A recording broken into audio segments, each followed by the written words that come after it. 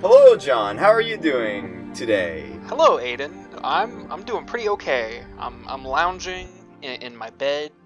I'm home for the holiday, just a single holiday before I go back for exams. But I'm lounging. I'm in my queen sized bed, so I'm feeling pretty comfy. That's really the college classic, isn't it? Like, you get, like, a week of Thanksgiving break, and then you go back, and you have the worst part of the semester for 2 Yeah, weeks. yeah. Like I technically don't have to go back because of old Corona. Uh, because they're deciding to go through with like a Thanksgiving break.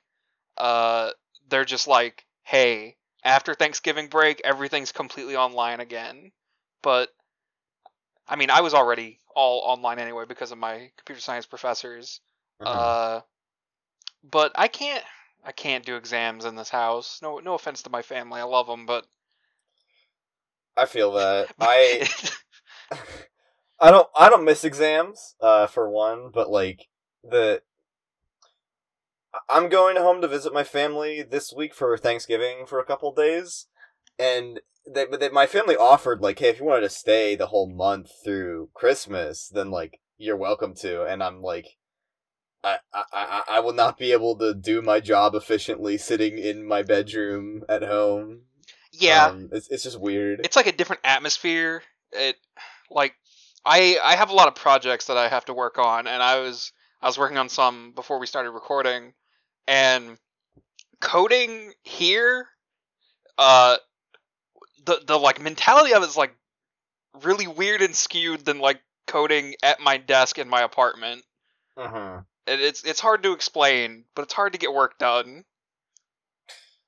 Any work, really. Like, I mean, yeah, I also code for a living now too, but, like, it's My man.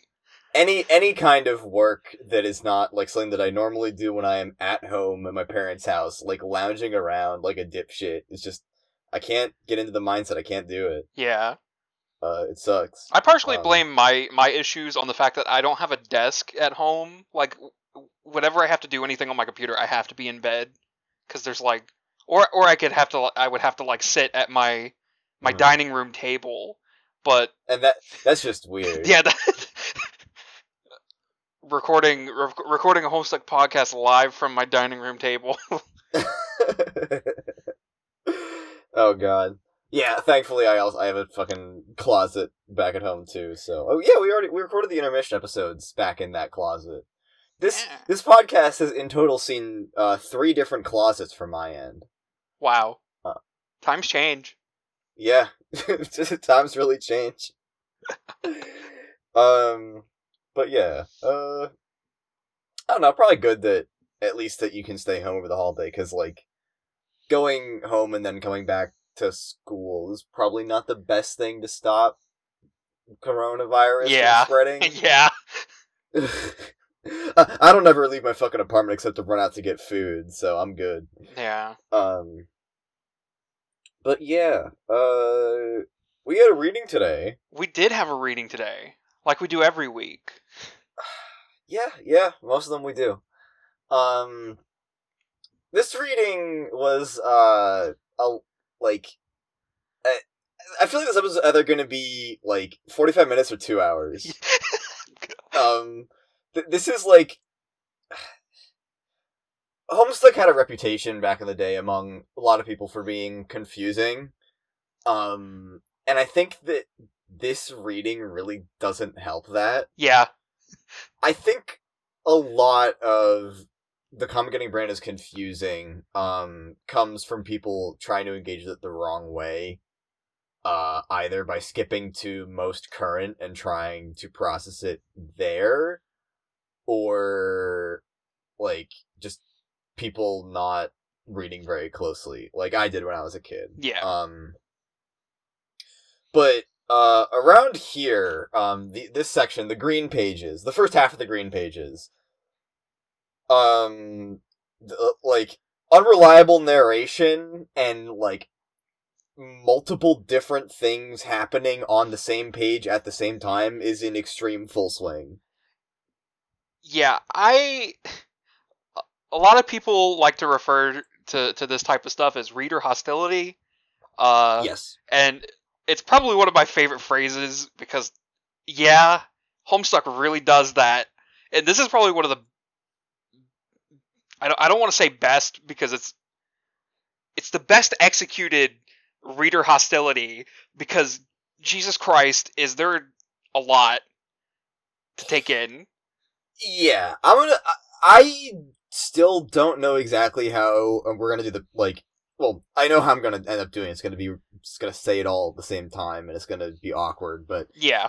There's no real elegant way to tackle, especially the parallel events, so I'm gonna do my best and hope that it doesn't turn out too sloppy. It'll be fine. It'll be clunky, All but right. it'll be fine. And on that note, I think I'm gonna kick it off. So Let's go. we left off at page 3764. The website has just turned green. And we are now going to be taken through this reading by our favorite character, Doc Scratch. Truly our favorite character. I'm glad you were the one to say it because I was gonna say it, but I'm glad you said it. He is our favorite character. We have like 3 or 4 different favorite characters that we say ironically. But I think that Scratch might end up being the real favorite character, at least for a while now, because, like, man. At least he's not being creepy to us. He's just being annoying. But yeah, so we are now interested, the narration's been interested with Doc Scratch, who, at least, if you gotta say one nice thing about the guy, it's that he made the website green so we can read his white text without highlighting it. Yeah. Which I appreciate. Thanks, Scratch. You really did it. This is like I think this might have been one of the first times that a website that I used a lot like had a dark mode, which is cool. Like as a kid, yeah. I know like it was standard on like forums and stuff to have multiple themes, because of the way VBulletin worked. The deep cut, but the MSPA having a dark mode was very nice for the couple of pages it was in effect.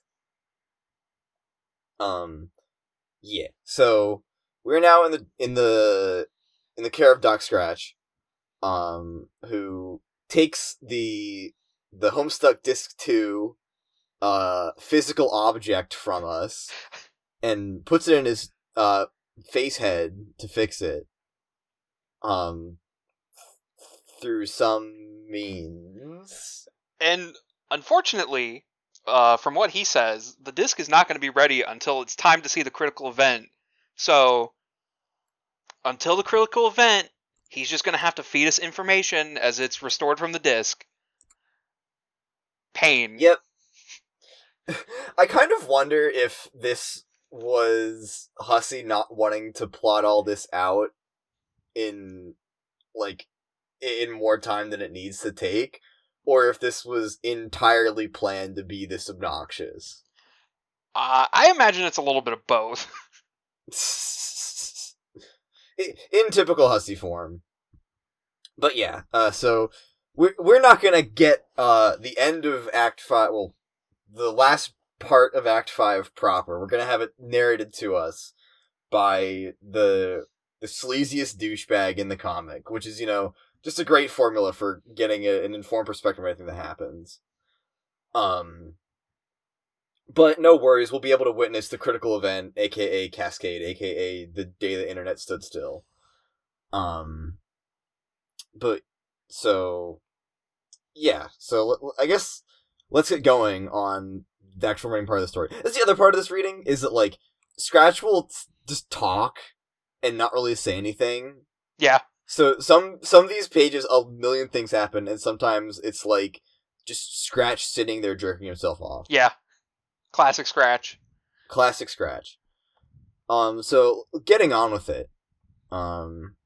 After 4 more pages of this bullshit, we resume back, where we left off proper, where Terezi and Vriska are engaged in some kind of showdown, and Terezi has proposed, that they decide whether Vriska stays or goes based on a coin flip.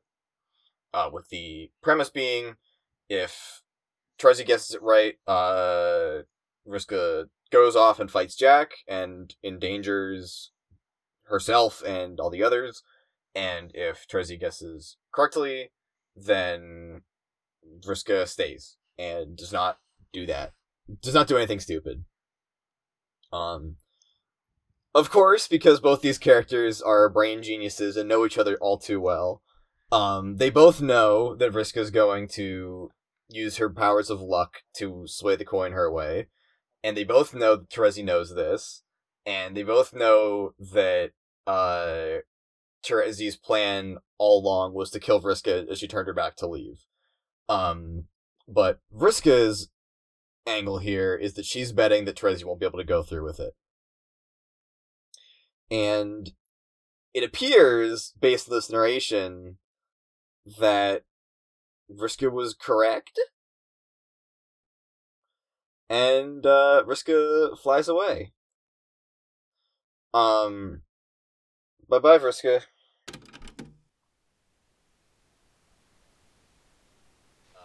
3, 2, 1, sync. All right. Okay. One computer issue later. And we're okay. So we had just gotten to the flip. Vriska. The flip. Yes. The flip. Vriska guessing right and Terezi not being able to go through with killing her. Yeah, and Scratch even goes as far to say that the outcome of this was the same across all timelines. So this was pretty inevitable. Yeah, he wears it in such a way that I think what he's saying is that in every timeline, in every variant of this situation, the coin always landed the same way because Vriska always influenced it the same way. Yeah. I think is what he's saying there. Yeah. So the coin flip itself was trivial. And then he leaves it off at this point. Which pin in that for 20 minutes from now. And moves on to Rose, the other hero of light. And where we left off with her. If you'll recall, we had just finished the Seer Descend flash, and the subsequent fight in which John was promptly owned by Jack, and Rose was preparing. Rose had just blown up a big chunk of the battlefield and was preparing to fight. And that's where we find her. In this elaborate, newly stylized Strife panel, with weirdly fluid animation. Looks great. It looks pretty cool. There's a lot of flashing lights in this part. Lots of cool colors and stuff, but damn, it's a clusterfuck sometimes. Yeah. In a cool way, though. In a cool way. But we resumed with Jack and Rose having their proper duel. And Jack in this situation is described as a less dangerous Jack than the one that would appear in the troll session, because he had not yet been motivated by a compelling duel. Put a pin in that. Yup.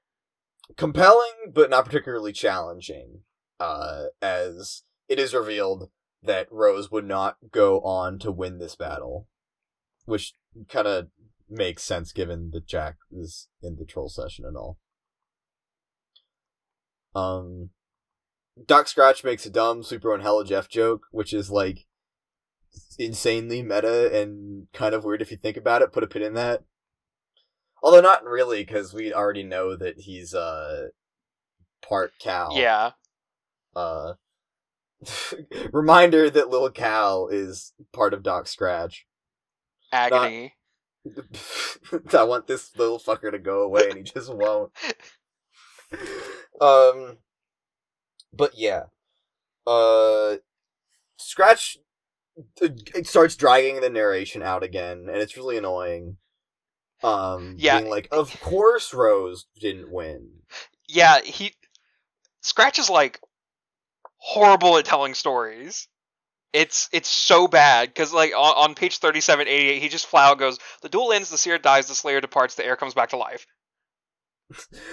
I think Scratch is just like all of the bad habits and like anti-reader sentiment that Hussey just wants to vent. Yeah, It really feels like it. Um, and like he makes fun of the reader being like, well, of course John's not really dead because you saw him alive later, idiot.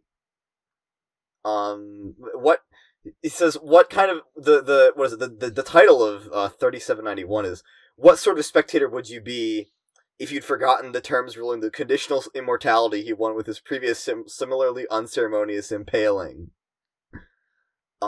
He's such an asshole. yeah. But yeah, not a hostile reminder that John is conditionally immortal, and that he's done nothing to warrant either heroic or just status with this death. And with this, we get a little bit of new perspective of John shortly after apparently shortly after that last conversation, or the first conversation with Karkat we saw at the beginning of Act 5, Act 2, preparing to engage his part of the plan to initiate the scratch at the Beat Mesa, as he pulls out a bloodstained needlekind strife specimen. He's got a new hammer too. Yeah. It's a cool hammer. It's like the clown hammer merged with Vriska's doomsday device that didn't work, but killed Spider-Mom. Yeah. Pretty neat. And Scratch goes on to assure us that, whenever the hero of Breath dies for good, it will not be as a scoundrel, which, like, makes sense. But yeah. Scratch gets, like, kind of salty about Vriska in a weird way. Yeah. Well, 3794, 3795, in that neighborhood. About how, John's just too much of a goody two-shoes. And how Scratch could have groomed John so much better than Vriska did, which is like, come on, dude. It's kind of weird, champ. Why does he have to this come guy. for the jokes? Why does he got to come for John's jokes? Come on. John's jokes are the most endearing part of his character. Yeah. But speaking of Vriska, we go back to where we left off with her. And this is where things start to happen in the top banner of the site. Scratch suddenly appearing in the top banner while I was reading made me go, oh no. Yeah. This is where it starts getting actively reader hostile. It'll get worse, and I'll call it out when it starts getting really bad. Like, don't get me wrong. I think that, like, using, like, other parts of the website that aren't, like, the traditional panel area to, like, tell story as well is pretty cool. It's awesome. Yeah, I like it a lot. But man, things happen. When I was actually going back and doing my notes for this, I didn't catch on to where it started until like a couple pages afterward, and it's like, oh fucking god, I have to go back and make sure I didn't miss anything. But where it starts here, 3797 is the first one where it starts changing. Yeah. And there's a good couple pages where it's just stuff we've seen happen before. So it's making it easy on us right now. But not forever. Anyway, Vriska, there's a bit more to her story, and it's time to resume it. More of Scratch being a dickhead about how much he's doing, and how good of a host he is for being omniscient and doing all these things in parallel. But yeah, Vriska flies away. she takes flight to the original site of Jack's appearance in the troll session to do battle against him.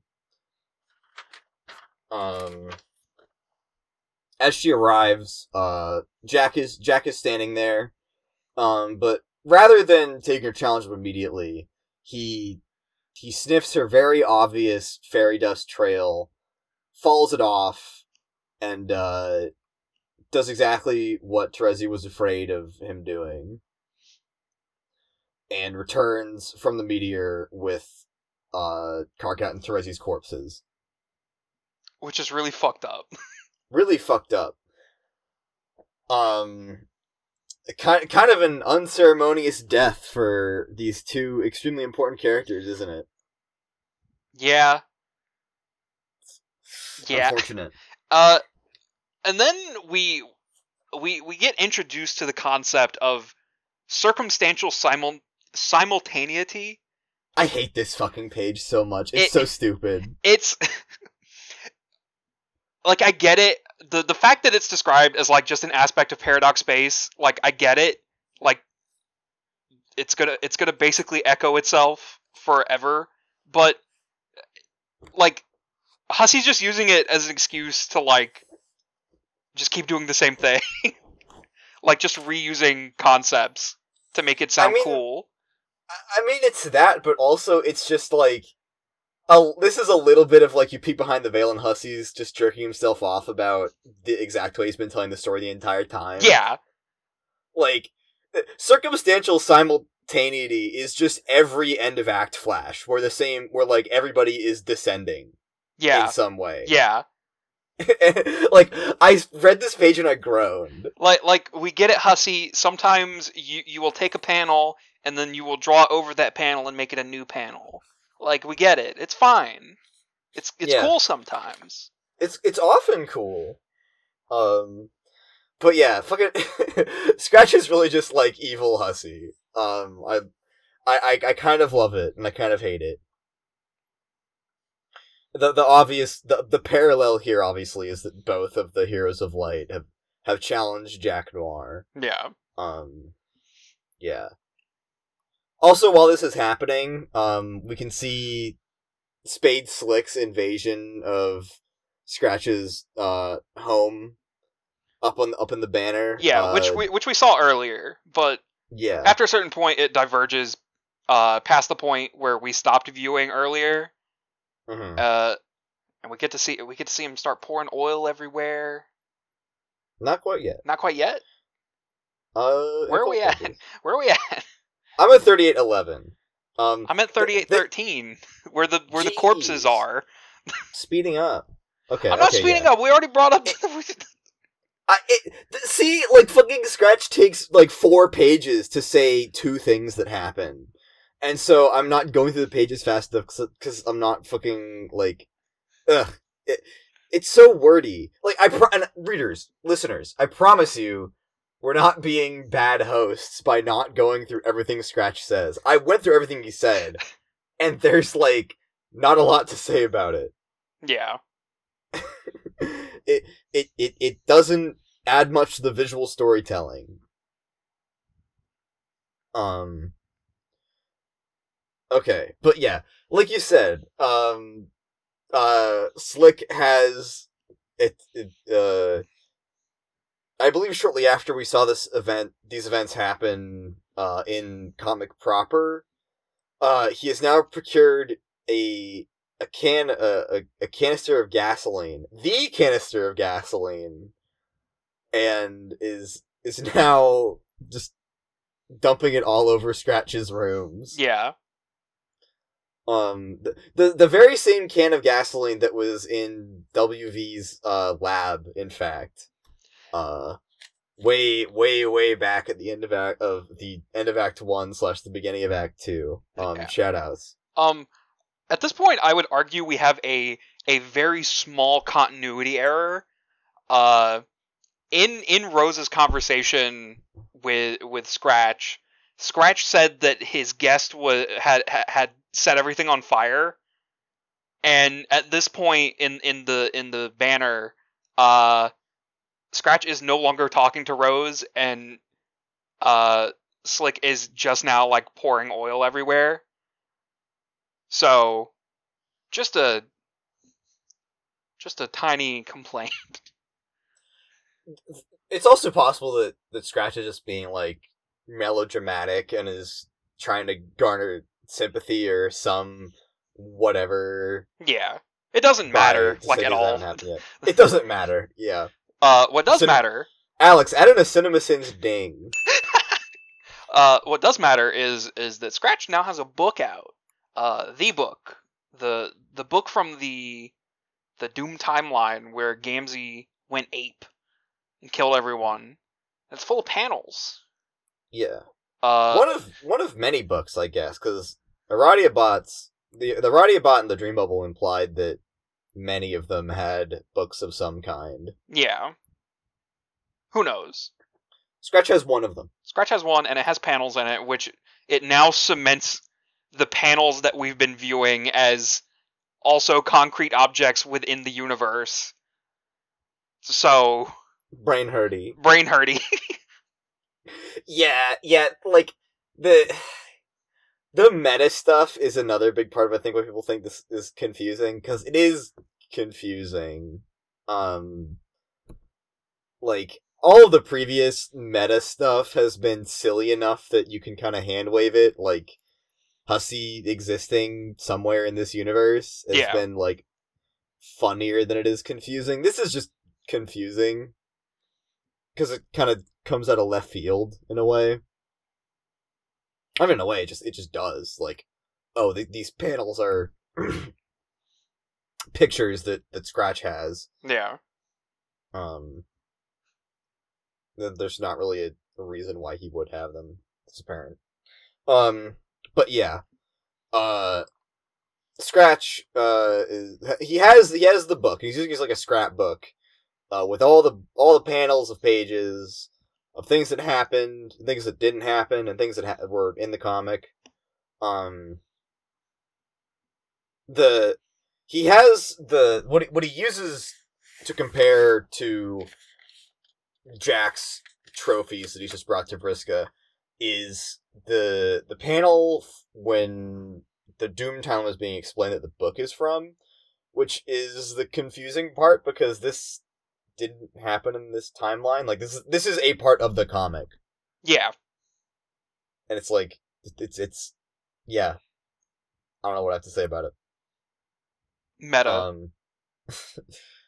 It's also logical, since there is essentially nothing new in Paradox space. Everything that can happen is either a visual or substantive reproduction of something which has already transpired on a timeline, offshoot or otherwise. So that's true. Evil Hussey being self-deprecating. So true. Black-pilled Hussey. You love to see it. God.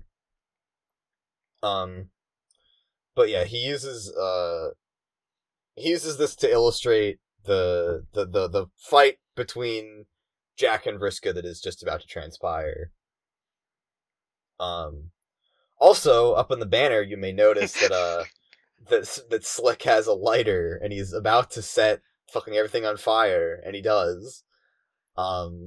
This is like I think, if you hadn't noticed before, like, Slick covering everything in oil as Scratch dicked around, the part where the top banner becomes completely red is like your visual wake-up call that you should be paying attention to the top of the page. Yeah. Which is really great. Better late than never, I guess. But yeah, we get another one of these weirdly smooth Strife pages with Vriska facing off against Jack.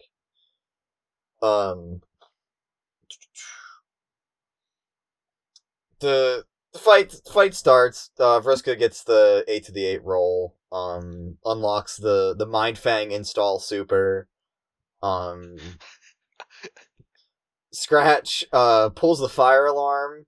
This is also where the things that are happening up top with Scratch start bleeding into like the panels as you scroll down, which is like the most actively hostile I think it gets to a reader. It's so weird to have it happen up top and then story happens in middle and then Scratch happens. It's weird. I want to talk about hostility. This this panel on 3824, my God, is it, Man, it hurts.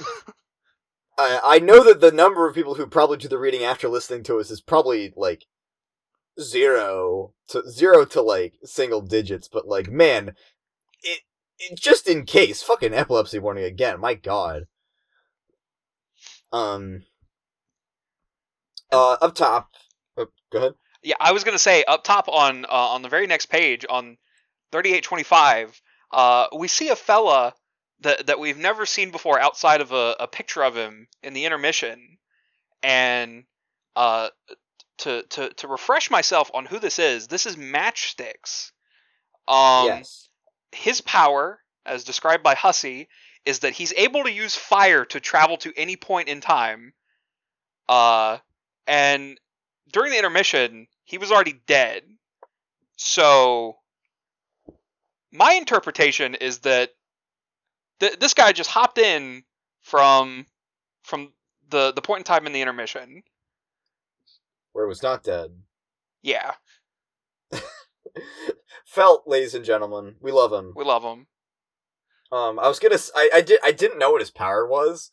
I was gonna say it kind of ironic that the guy called Matchsticks is gonna put out the fire, but I guess that's just how it is. Yeah, he has like I would say the dumbest power out of like all of the Felt, because it's just fire is a portal to go to any point in time. That's a Harry Potter ass thing. Yeah. But yeah. Okay, where were we? Riska's got the Mind Fang outfit and the sword. It's pretty sick. Matchstick's putting out the fire. Up top. Scratch comments that even though Jack is in rare form at this fight, were he a gambling man, he would not bet against Vriska. Pretty potent statement coming from a guy who's omniscient. Yeah. We also see at the top, we see Clover come in. Shout out to Clover. Funny little fella. Say. One of the spoilers I have for like later Homestuck is that Clover becomes like really important. You don't have to comment on that. You might be able to say that. I don't know how true of a statement that is. I know that he exists. He continues to exist. Okay, I'm thinking of a point where you probably would have seen him, maybe, if you saw like a picture of him from later or something. It's not that important. Okay, we'll get to it. Whenever I see Clover, like neurons start firing, I'm like, oh, that's the bullshit power guy. He's the Vriska power guy. Yeah, nice character ability to have in a comic is obsessed with causality as this one. Yeah. Yeah, and Scratch does compare Vriska's luck ability to that of Clover on 3827. But yeah, as Jack and Vriska duel it out, Slick notices his, I guess, burned. What is the horse head object that he beat Scratch over the head with? What is that supposed to be? I don't know. I don't know either. I don't know whether it's supposed to be like, I thought it was metal because Scratch like bent it into a knot, but it's like rusted or like burned after the fire gets put out off it, and I'm just like, what material is that meant to be made out of? I don't know. It's not important, but it's weird. Whatever it is, Slick picks it back up and knocks out or hits Matchsticks over the head with it, and proceeds to start to murderalize him with the crowbar. As the perspective on Vriska and Jack's fight zooms out in like the mind symbol bubble thing. And this is where the narration starts to make me a little bit mad. Scratch says, let's pull back from this ever-narrowing dark pocket, and says, I've never much enjoyed navigating the vortices of alternative possibility, which, the implication here, and as it turns out, shortly, is that this whole series of events where Vriska goes to fight Jack and draws Jack to the other trolls, and Karkat and Trusty die, and they fight, is all... It's a thing that could have happened, but it didn't. We just wasted, 40 pages on something that's not real. It's fake. Yeah. I don't know why. But it's fine. We got to see Vriska do her dice thing. Yeah, it's cool, I guess. It's pretty cool. You're darn right it is. It's just was there some character development that we missed there? No, it's just... Or was I supposed to be enlightened by Scratch talking about how things in this comic that are very similar happen at the same time? What was the point? Hostility. Yeah, this is, actively hostile. This is what we're talking about.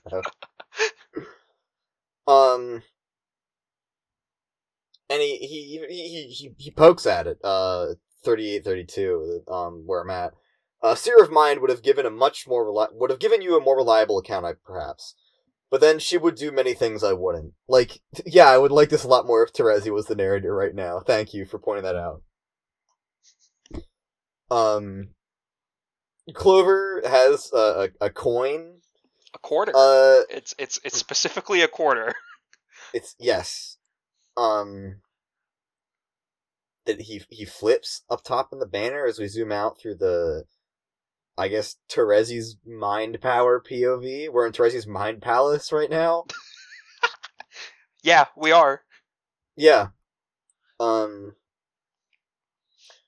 Scratch gives this little, I guess, monologue on the role of a seer, on 3833. I don't know if it's that, crazy. It's a lot of saying not much in the span of a lot of words. Yeah. Seer, smart, planner. If you're someone who's into class specting, it's probably something worth going over, but I've never really cared much for class specting, so shrug. It's not even that deep. Yeah. I'm reading it over again right now, and it's the role of a seer is to see and provide support to her allies by seeing things and making plans that other people wouldn't be able to do because they can't see as good as she does. And it's yeah, cool. It's just kind of giving a better explanation for what's going on with Terezi right now. She, because she's a mind player, a seer mind player, she's capable of seeing the outcomes of people's actions in her mind. Yeah, which I guess we've worked our way to my answer of why was this here, and it's to show that Terezi's big brain. Yeah.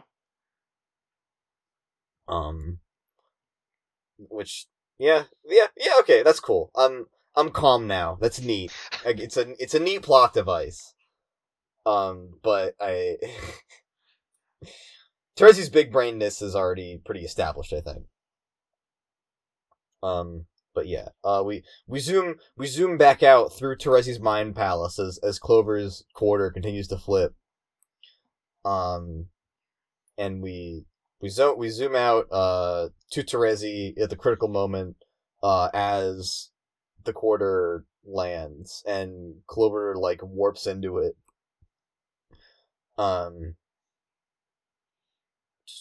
Yes. Yes. And knowing exactly what would happen, Terezi does manage to muster the strength to take Vriska out as she leaves.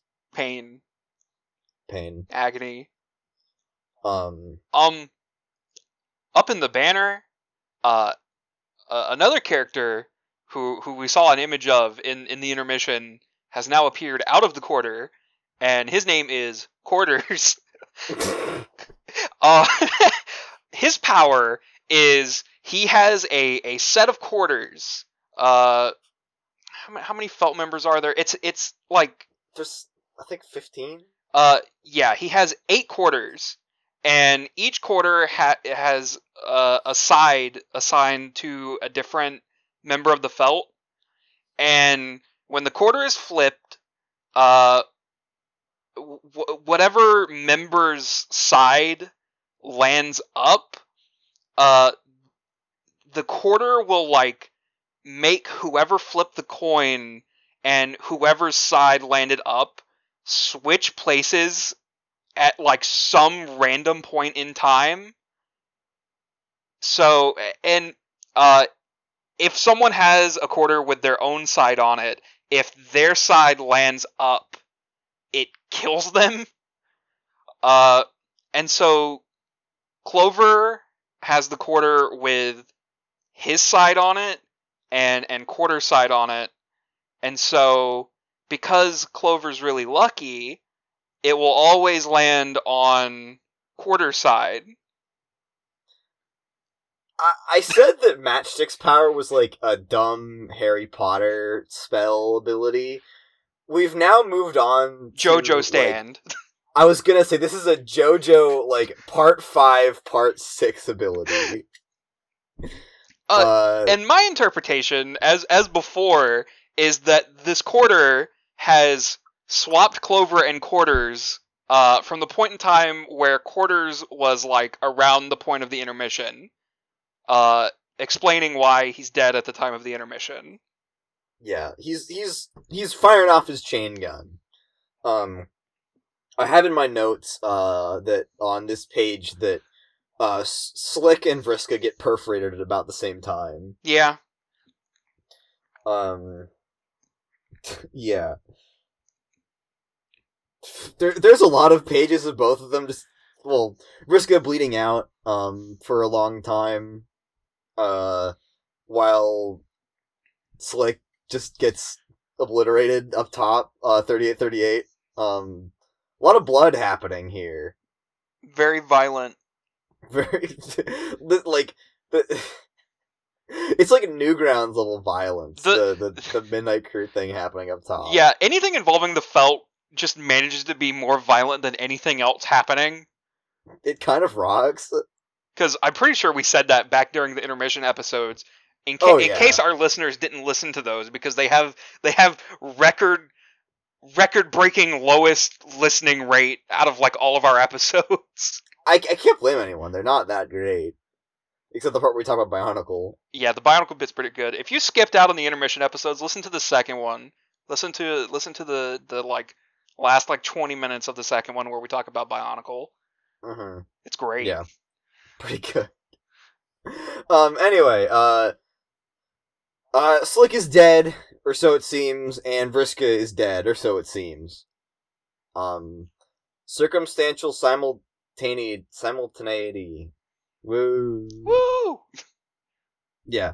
Vriska collapses. And Terezi is kinda like, man, she really did that. She's approached by Karkat, who himself received a note, definitely not from Gamzee, proposing sloppy makeouts on the roof. Can we talk about this? Because, okay, I can cut Terezi some slack, because she couldn't, like... I mean, I'm sure she, like, smelled Gamzee's blood color, but, like, immediately attributed it to Vriska, like, harming Gamzee.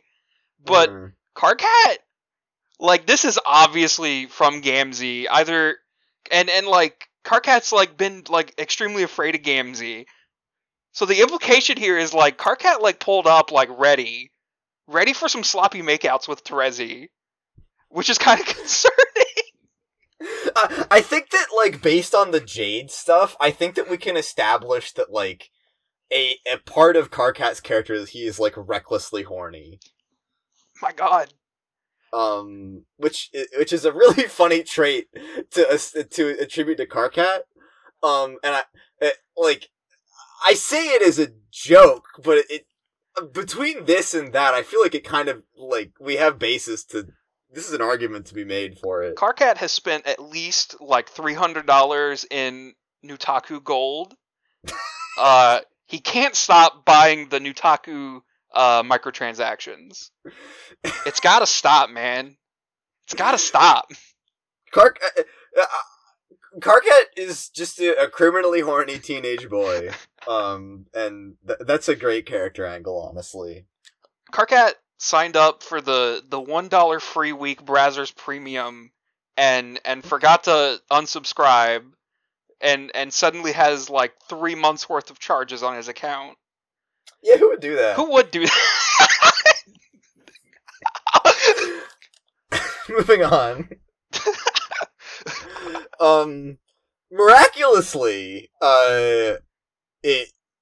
Karkat's ploy seems to pay off, as the camera fades away from the embracing Karkat and Teresia on 3844. Yeah, that's like a pretty easy to miss thing, the fact that they're like hugging each other.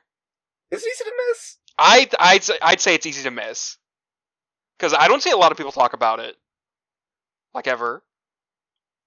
I don't know. I mean, it makes sense. Like, I don't think that you have to read too deep into this moment to be like, yeah, Terezi just did something really traumatic, and Karkat has been having a hell of a time, so yeah. regardless of how they really feel about each other right now, like, you gotta take what you can get. Yeah. I guess it's probably up for debate whether or not they're actually making out. Kanai and Solix pull up. Can I really just be looking? Solix, is not. Solix has Feferi's, like, goggles now, which is kind of sad. Yeah. Lots of sadness going on. Yeah, and some bite marks, so I guess Kanai has been thirsty. It happens. I don't laugh at that, I didn't mean it like that. And all the while, as we've been zooming out, up top in the banner, it's been zooming out to Snowman, our favorite character. Truly. At the same time as we see behind Kanaya and Solix in the foreground, way back in the background, there is our clown boy. We're never rid of him. Unfortunately. Man. And then it's revealed that, like, Slick dying was not that didn't happen. He's fine. Yeah. Snowman is here. Yeah, that's so weird. That's so familiar. It's crazy. Yeah. Up top, Snowman appears and, kills Quarters. Poor Quarters. Really has not... some of these Felt members really don't get much time. Quarters was just, like, flat out doing his job. And Snowman is also a member of the Felt. So I would argue that Quarters sees her as a comrade. And the fact that she just pulls up and kills him. Yeah, fucked up. Justice for Quarters. Yeah, as this happens, the remaining trolls have this. They turn around, they see Gamzee really do be standing there with a hammer, with Zillihu even. Fear. And I want to call out, this is one of the most legendary. This page contains probably the most legendary coloring error ever to grace Homestuck, and that is Pants Cat. Pants Cat is great. Iconic. We have an emote in our server. Join our Discord server. It's in the Twitter bio. Yeah, come to the server. You can send as many Pants Cats as you want. We won't stop you. I'll probably comment on it, but I won't stop you. Yeah. This was like an accident on Nuzzy's part. Like, this is a genuine error. Where if you look closely at Karkat in this panel, if you're not familiar with Pants Cat, If you look at Karkat in this panel, all of his clothes are colored the same. So it looks like his pants are just hoisted up around his neck. This inspired, like, a dearth of fan art, and it became so widespread that, like, it even gets some shoutouts later in the comic, I believe. Yeah. And gets worked into his ancestor lore. So, shout out to Pants Cat. It's great. There's a picture of me from like 2014. I don't have it. One of my friends has it, but it's pantsjohn.jpg, and it's just me with my pajama pants like hoisted up to around my neck, and it's great. Classic image of me. Classic concept. The legacy of Pants Cat is a great one. Yeah. But yeah, Gamzee is back after being kicked in the nuts off a cliff by Kanaya. At the same time as Snowman appears and kills one of her fucking gang compatriots. And then we get some quality sad stuff here. As events unfold up top in the banner, we recap on Vriska's last message to John before he headed into the blackout. Yeah. And there was more the messages that followed it. Yes, there's more. Let's see. What did I write this in my notes?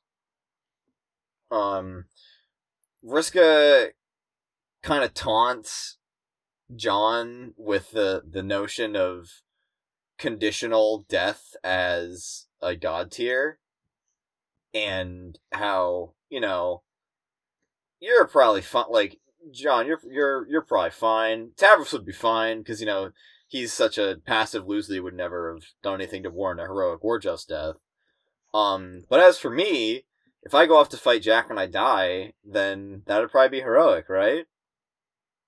Man. And we consider, given that Vriska was killed before leading Jack to the location of the other trolls, could that be considered a just death? Who knows? Who really knows?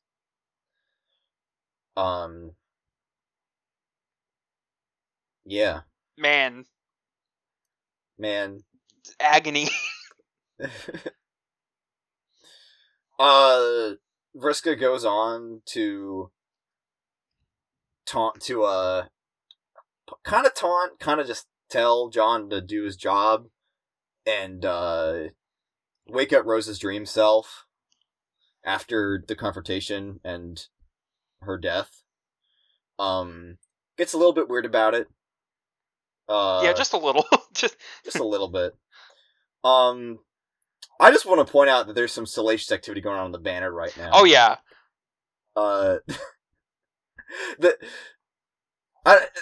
3854, 3855, like, the Snowman's really tall. Oh yeah. I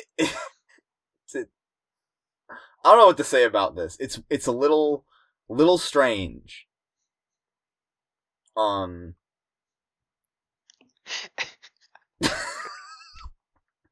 Okay. We're just gonna linger on it. Yeah, that's all.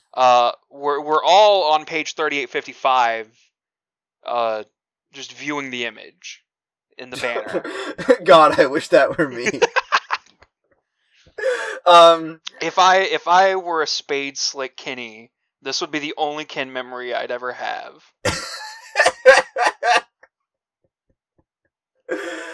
When have we ever let stray Black Queen Snowman horniness get in the way of recording a good episode? Anyway, you kind of skimmed over like one of the more important parts, and with the conversation from Vriska. I got distracted. Yeah, it happens. Vriska passes down her dice. Yes, which is a pretty big sentiment. Is the right word, I would say. Because I would think her dice are pretty important to her. It's a pretty loaded gift. Yeah. Nothing to say about it. I'm just staring at my screen trying to keep my emotions together. Yeah. This conversation hurts me a lot. Yeah. This is a tough conversation for Vriska. Because essentially what's going on here is that she's like confronting her own mortality and coming to. If last time she was kind of sent into uncertainty at the prospect of her own mortality and what it means to kill and die, then this is her making peace with it, I guess. Yeah. And saying, I could die here, and it could very easily be my real death. And she's handling it very calmly. Yeah. I think the worst part about it is like John is like very obviously the only character she's like comfortable talking to about it. Yeah. And the fact that John's not there to like talk her through it or anything. Yeah. This is all. It's implied that like this is all John reading through this after waking back up or after resurrecting, and without the chance to respond to any of it as it happened. And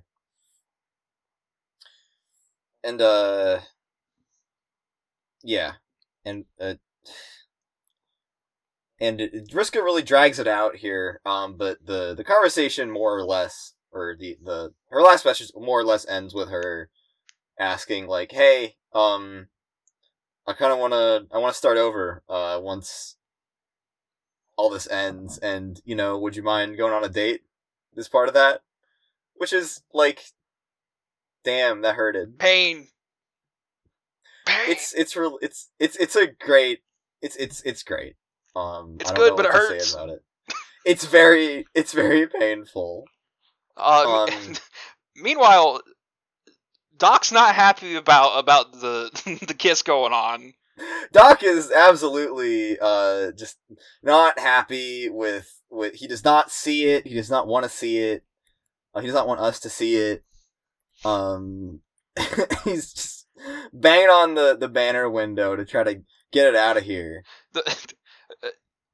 The more meta it gets, like the fact that the banner has now been established as a physical thing in his office. Pain, but the headache kind. It keeps happening.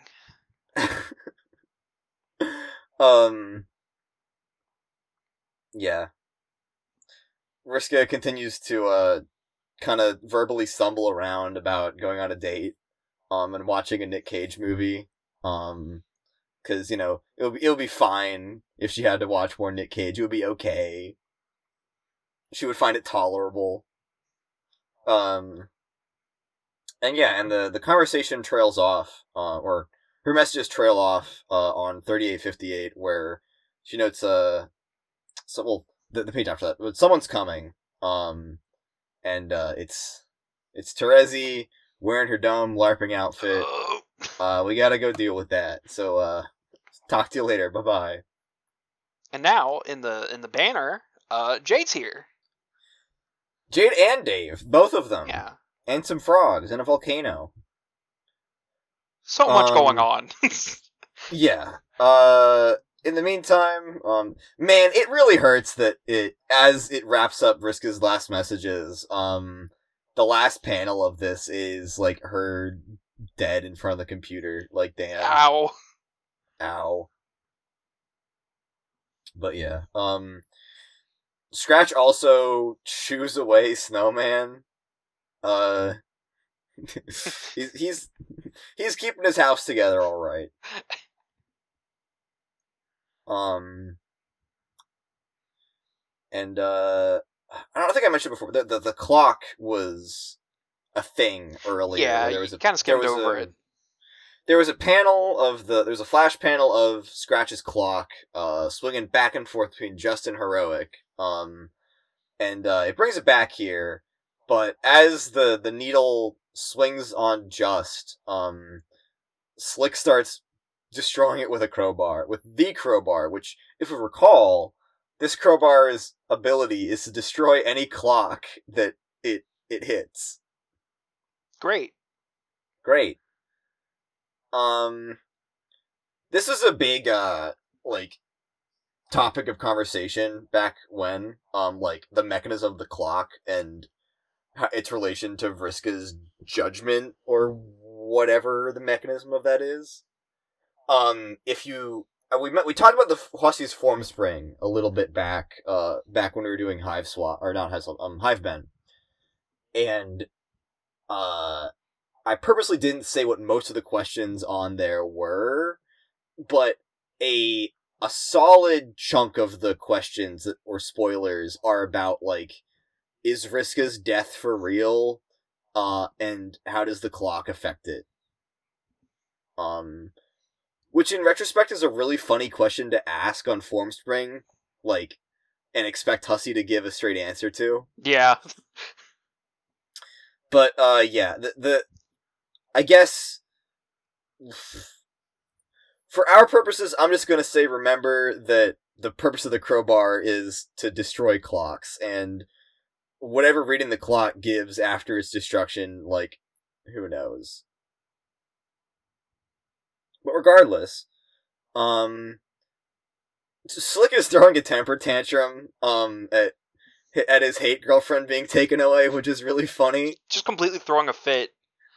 It's really funny to look at this and be like, Scratch kicked out Snowman, and so as a result, Slick has jumped on his sofa and is beating the shit out of his clock with a crowbar.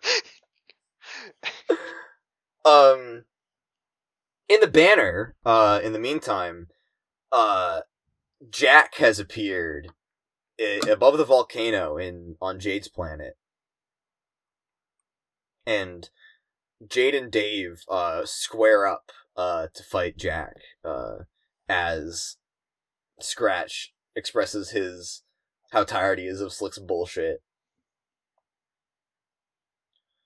3863, we get a dead panel for Vriska, with an ethereal Nick Cage looking on. We sure do. I kind of feel like the Nick Cage being here is a little bit of a nod to the reader to be like, don't worry about it. It's funny. It's fine. But back during when this update came out, man, it was Vriska was dead, and it was tough. I believe, didn't Kanaya also have a dead panel? Yes, she did. Yeah, she did. So rest assured, listeners, the dead panel is not an expression of finality. So true. Yeah, if you're worried about that. Vriska will return. But yeah. Meanwhile, Dave and Jade square up with Jack. I'm sure that'll go great. Yeah, and at the same time, Scratch starts absolutely beating the shit out of Slick. Man. Yup. And to add a third line of events into the mix,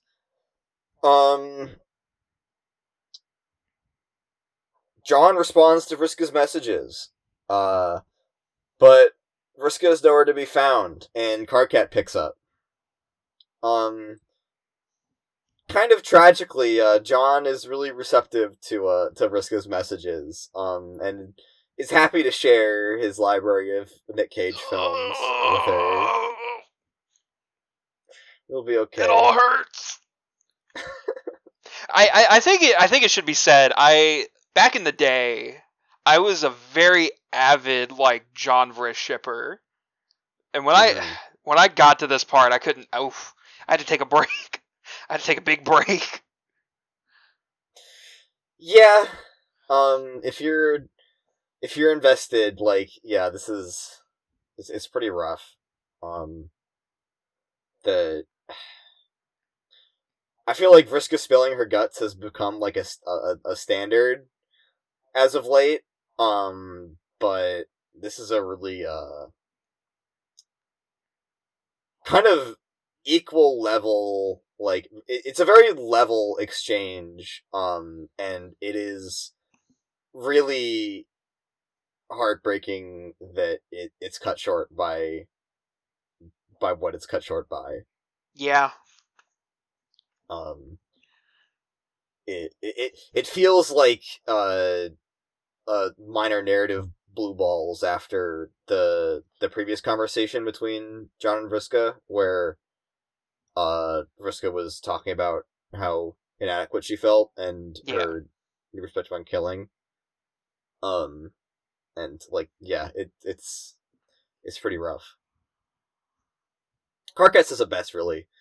Oh my fucking hell, this is so insanely awkward and sad. So true. um, pushing on, nonetheless.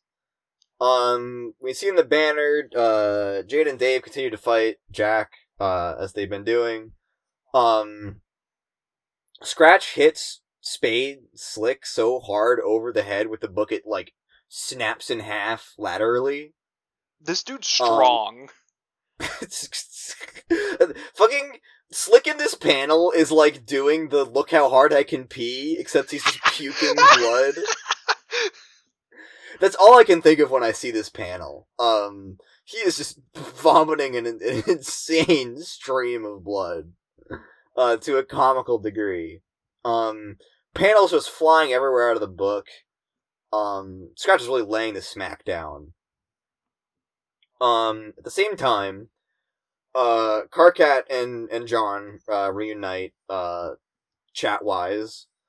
Carcat refuses to say what happened to Vriska because, like, he feels like an asshole and he doesn't think he has it in him to do that, to let him down like that.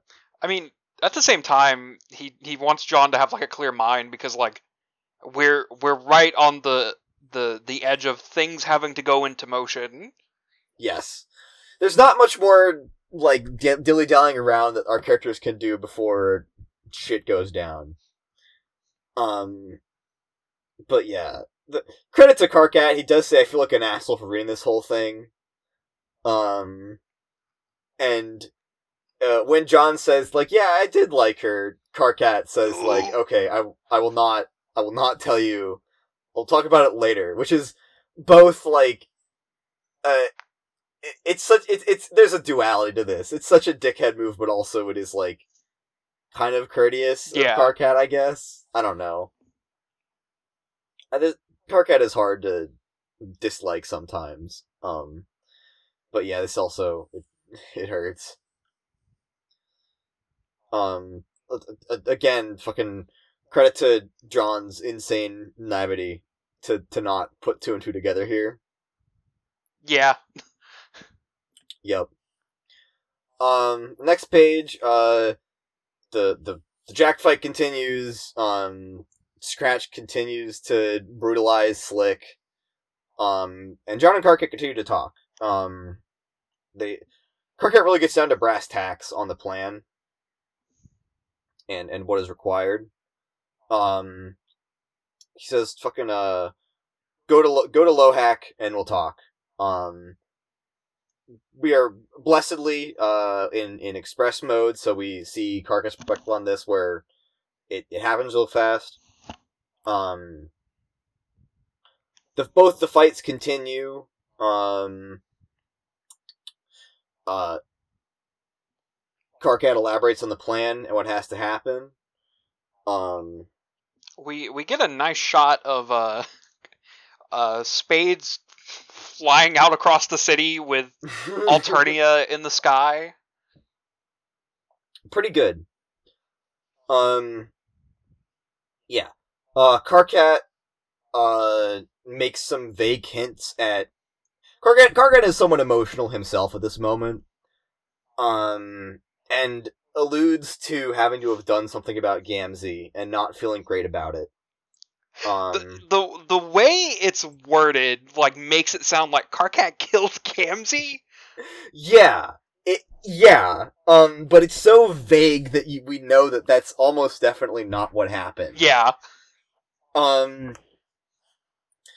Karkat gets a little bit open here and says, I guess my best friend is really just the guy who I happen to be feeling most sentimental to at the moment. Which is a nice little cast over on Karkat calling like 5 different characters his best friend in their introductions. Yeah. Karkat's going through some shit right now. And wants to get back to the plan with John. Let's see, next page. Both fights continue. Scratch is now fucking. Slick's not in a good position here. Jade and Dave are still fighting Jack. And John and Karkat are still talking. Karkat reassures John that Rose is okay. She woke up alive on Durst. Jade is okay.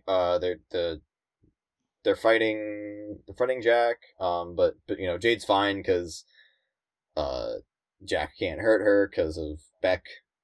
Kark kind of lashes out at John in a weird way on this page. Yeah, 868. I was gonna bring it up. Really.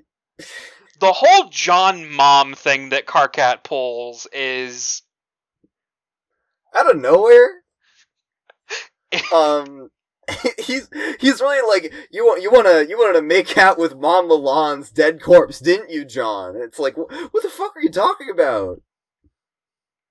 I don't know where I think Karkat is just upset and he's just fucking doing Karkat shit, but like, man, it's a little strange.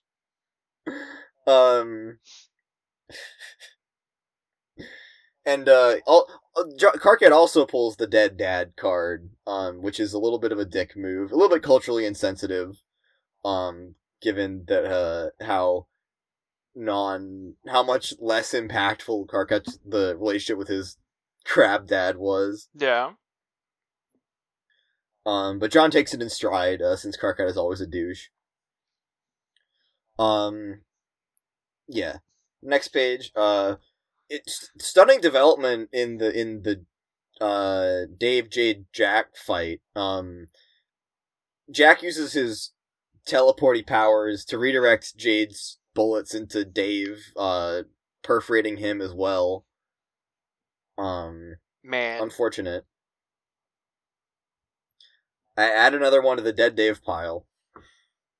Yeah, but this being the Dave that was like from the future and just like hopping around doing some stuff, just kind of meandering until he would presumably eventually go back to the future, but no, that never happened.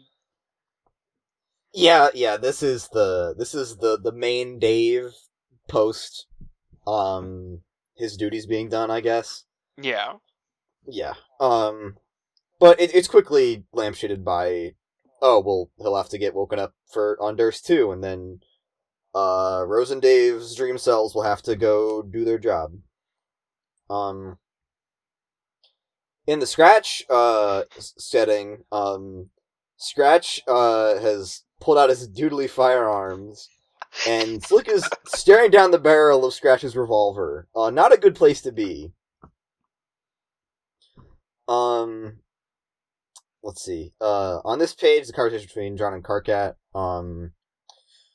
Speaking of Jade, and speaking of Karkat being criminally horny, there's a little bit more of that.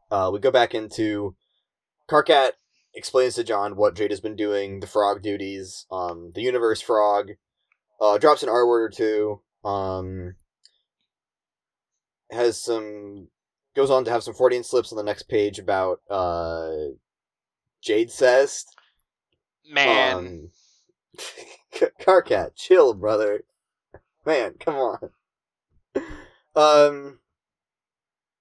Okay, I was thrown off a little bit, because on on this page, 3869, one of the scrapbook panels is some of them are from that conversation where Karkat was fantasizing about Jade making out with Dog Jade.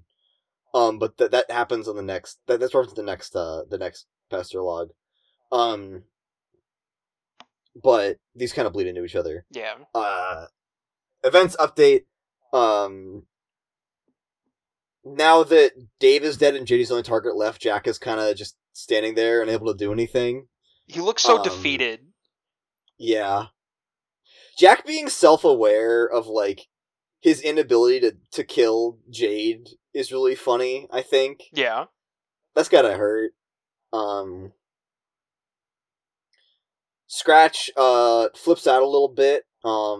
It says, you were not supposed to kiss her, Mr. Noir, you were supposed to kill her.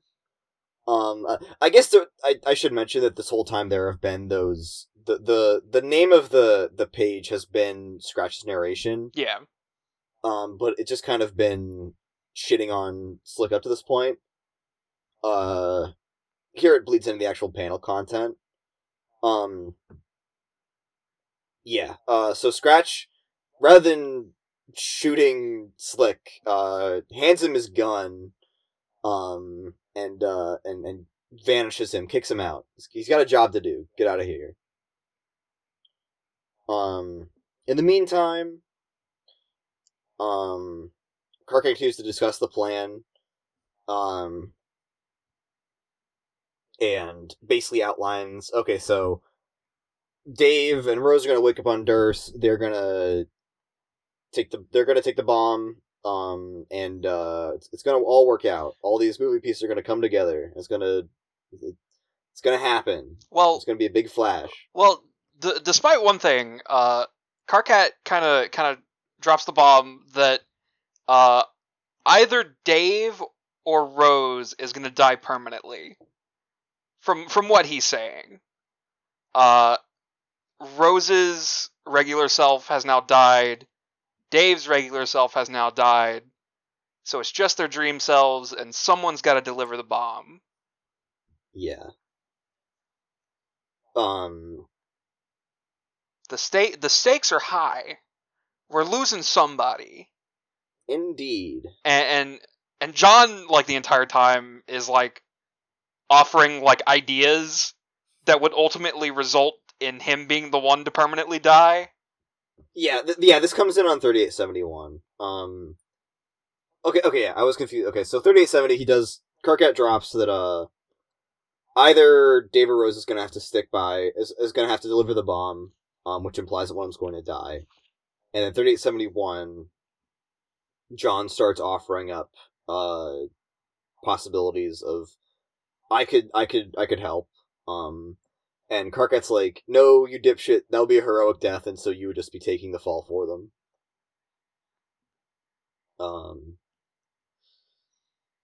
Okay, yeah, this is the page where Karkat starts getting real Freudian slippy. Yeah. In my notes, I just wrote Karkat horny, period. He really do be horny. But yeah, this is pretty standard John, I think. Just trying to figure out a way that he could help, and Karkat's like, no, you just been making it worse. There's not really anything you can do. Which is, unfortunate.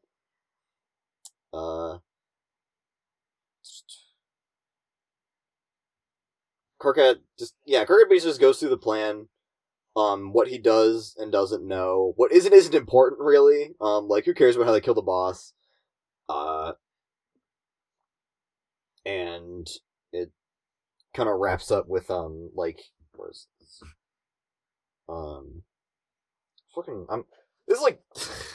This is fucking podcast unfriendly. This is so hard to keep my notes in track of. The TLDR of the plan is, like, John needs to get the quills, the code for the quills from Jade. Jade got the quills through shenanigans. Jade is going to make sure that the remaining 3 kids survive the scratch. And we kind of get a reveal that, like, Scratch has been in talks with Jade off screen, Yeah. which is kind of Um, like I think that as this goes on, like the theme is that there is not a single underage girl whose DM Scratch has not been in. yeah. This guy, whitened for smug tool, as Karkat described it. The plan has something to do with a yellow lawn ring. Not the human word for it. Which I I can't. I don't remember what this phrase is. What is a lawn ring? Yard. Right. Okay. Okay. So it's a yard. I want to say the first instance of the yellow yard getting name dropped was in Seer Descend on one of the bookshelves. I might be wrong. Maybe. Yeah, yeah, it was in one of the fairy tale books. It was like everything that everyone lives for on Prospect is to make sure that the kids cross the yellow yard to get Bilious Slick to his true home. Interesting. But that was like the only time it was ever name dropped, and this is the second instance of it being hinted at. Okay, I was starting to feel kind of stupid because I could not remember what the yellow lawn ring was. The the unwatered piece of residential property, as Karkat puts it. But rest assured, Jade has it figured out. Yeah, Karkat is commenting on Jack kind of lingering around Jade and not do anything because he's still Jade's dog, and Karkat floats the idea of like all of us dressing like Jade to fool him, which is pretty good.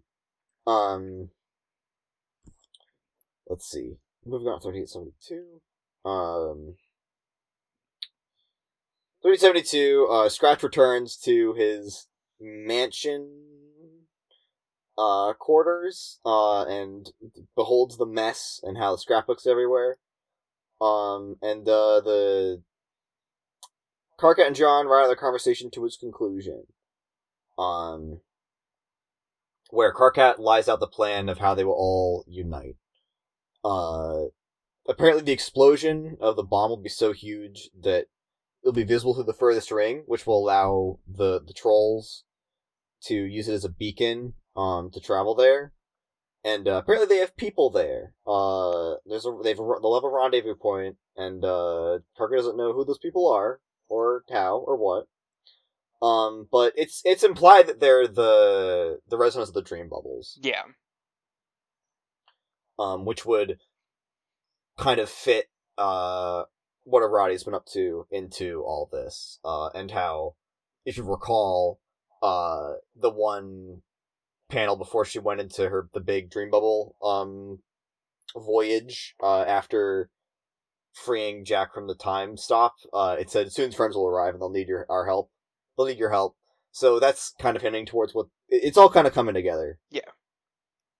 Karkat talks about them all escaping to the new session, and that'll be how they live. And then they can figure out what the fuck to do with the rest of their lives, which is exciting. It's a big tease, I guess. Karkat forbids John from doing any funny business with Vriska, and then awkwardly stumbles away and tries to change the subject. Let's see.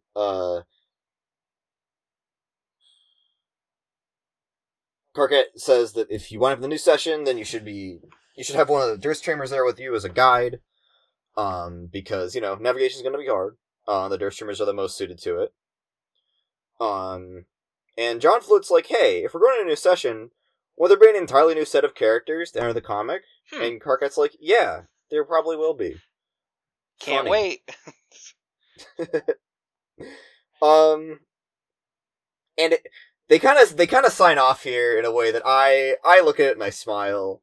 With Karkat saying, in my defense, I don't actually hate you. I never did, and deep down, I'm pretty sure that I was always pretty okay with you. John says thanks, Karkat, and Karkat finishes just saying it wasn't a fucking compliment, which I love it. Classic. I like Karkat. I remember now why I put him so high on my tier list. He's great. But yeah, we have now effectively stumbled out the other end of the page range. We sure have. On our last page, Doc cleans up, and does he clean up? He cleans up a bit. He cleans up most of the stuff, but the clock is there again. Yeah, but the pages are still everywhere. The pages are still everywhere because conveniently, someone's got to look at them. Oh God. And you thought last reading was difficult to... You My thought God. This reading was tough. Yeah, sorry for sucking at that, but, like, that was tough. Yeah, kind of difficult to, like, parse through 3 separate storylines that are running concurrently on the same page. Especially when one of them is entirely in very dense text and others are entirely, like, image-based. Like, I apologized for not handling it very well towards the end, because Karkat's conversation with John was, like, there's a lot of pages of it and a lot of text on it, and I was, as this was going on, I was, like, skipping through pages to recap events, in the Dave and Jade and the Scratch parts of the comic, and I was losing my place in the John and Karkat part. So if that ever happens again, then I'll have to come with a better system for doing that. But, like, geez, fucking podcast unfriendly. Podcast. Other than weird format, what are our closing thoughts? Besides pain. Pain, yeah. First of all, pain. I like the green pages. As hostile as it is, and inconvenient, and kind of an event to get through. I do like how it kind of switches it up from a reader perspective. I like reader hostility. I don't know why, but I don't know. I enjoyed this page range, except for the Vriska bits that hurt. That shit hurted. The gears are turning. It's so easy to see that, like, the gears are turning. We're here. We're knocking at the door of the moment. Mm-hmm. And it's great. It's great. HP Season 1 is coming to an end. Yeah, I like these pages as well. They are a lot more fun to read than to review. Yeah. In vocal form. Yeah. I also like the way it plays with the format. I think this is... I'm curious as to how this is going to be adapted to print form. Because this is, like, so... I don't know how the hell they're going to put this in a book. Yeah. And I feel bad for whoever is in charge of adapting it like that. And I think that this is a great case study for why stuff like the unofficial collection is so important. Yeah. But at the end of the day, I do really like it, and I do like the uniqueness of playing with, like, what would normally be, like, banner ad space, as somewhere that you can add in, like, a meta narrative. At the same time, I feel like having 3 things happen at once is a little bit excessive. Just a little bit. A little bit. It's a lot easier to digest when you have, like, 3 pages happen to one thing, 3 pages happen to the next thing, and then they take turns between 1, 2, or 3 things happening. Yeah. than it is when it's literally all happening at the same time and it's like sensory overload. But I can deal with a couple dozen pages doing it because it's fun. Well, the good thing is, we're not we're not done with multiple plots running on the same page yet. Of course not. It only gets worse from here, particularly next episode. But for now, it's kind of fine. Yeah, I get a breather at least. Next episode is going to be I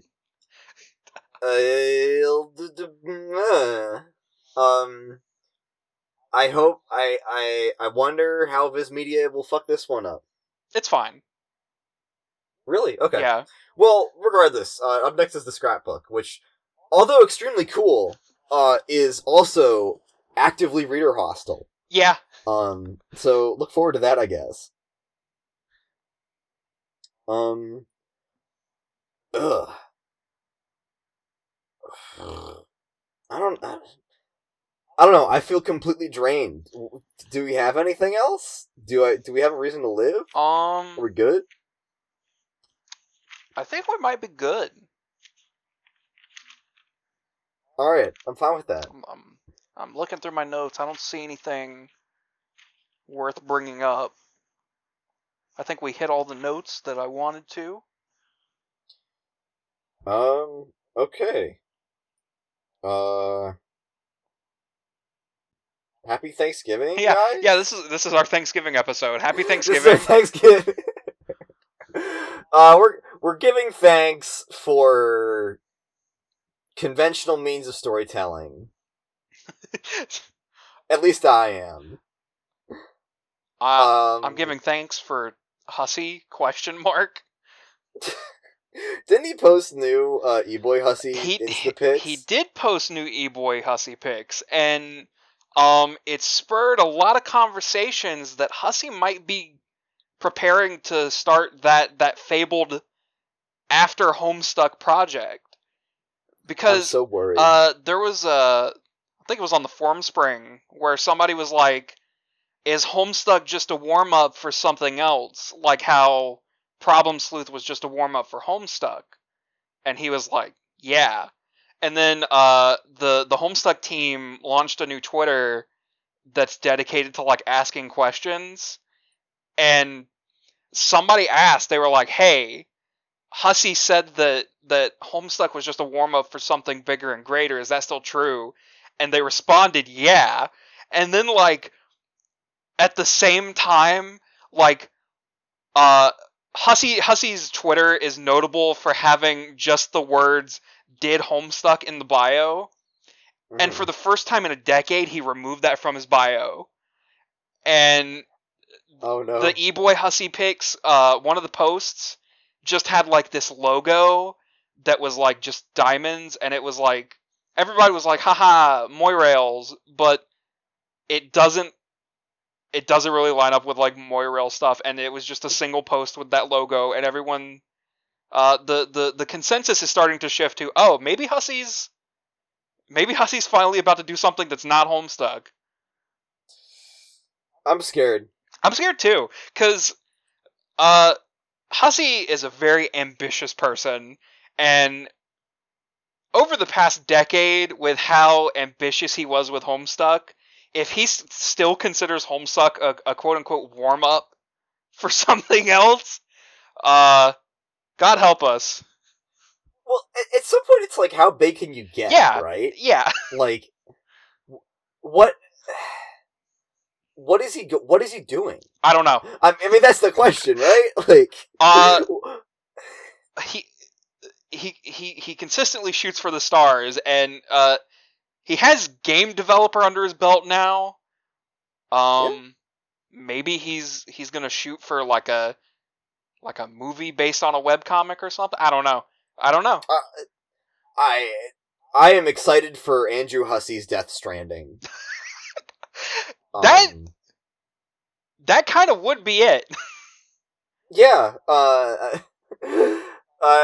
We'll see. I mean, in one of the, in all of the pictures, he was He was wearing an MSF from Metal Gear shirt.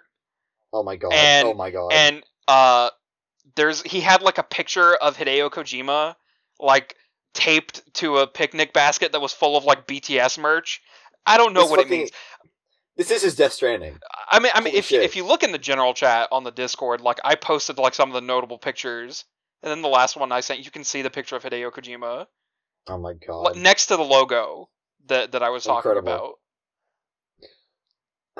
A lot to take in. I'm so excited for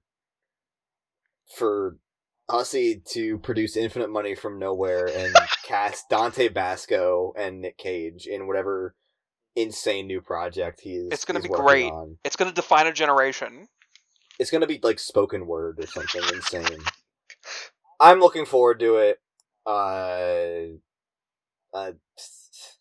The fucked up thing about it being not Homestuck is like it could just ambush us too. Like if it's not Homestuck, then there's no reason to be expected to be announced on like 4/13 or 10/25, yeah, or any of those big dates. So I guess it could happen tomorrow. Sleeping with one eye open. It could happen on Thanksgiving. It could happen like on your birthday. You never know. That'd be crazy. But yeah, fucking stay tuned for whatever insane bullshit Hussey pulls out next. Speaking of staying tuned, our reading for next week. To read? Yeah, our reading for next week. It's going to be a bit of a doozy. I feel like I said that in the admin channel, but this may be our most ambitious episode yet until we get to Openbound. We're gonna do 3874 to 4036, which is about 150 pages, which we've done before, but we've done before when it was substantially less wordy. Yes, but this page range is all of the panels on the floor. It's all of them. It didn't feel right to me to like cut it off in the middle, or like cut off the like last two, because it was like those were the longest ones. Yeah, but it feels right to get them all out in one episode, because good God, there are so many concurrent plots going on in this continued build up to Cascade. At least I haven't read the clipping pages in a while, but at least they're all like their own little bubble. Yeah, that you go on for a couple pages. But like some of the bubbles, as you said, right. They overlap. Yeah, they overlap. They run across multiple pages. Well, good luck to us then. Yeah, good luck to us. And I guess that's as good a time as I to take to the close. Yeah. All right. Oh wait. Wait. One last thing to shout out. Hive Swap Act 2 comes out this week. Yo, it really does though. Yeah, it comes out on the 25th. So listeners, if you weren't aware of that, if you haven't played Hive Swap, go pick up Act 1 in preparation for Act 2. It's pretty fun. The day before Thanksgiving. Yep, it'll be great. But now we can take it to the close. Okay. Well, as always, I'm Aiden. I'm John. You have been listening to a Homestuck podcast. I want to shout out all of our listeners, as always. Thank you for listening to us, even when we fall on our face and can't parse this bullshit. Shout out to Alex for editing and making our beautiful little icons, as always. They're awesome. He's awesome. And catch us again next week when we take on 3874 through 4036. 4K pages. Wow. That's so many. It's a milestone. And before we sign out, I just want to shout myself out for getting through an episode saying Jack and Jack Noir a million times and not once slipping into Jack Frost. Let's go! Alright, and with that, we'll see you next week, everybody. Later, listeners.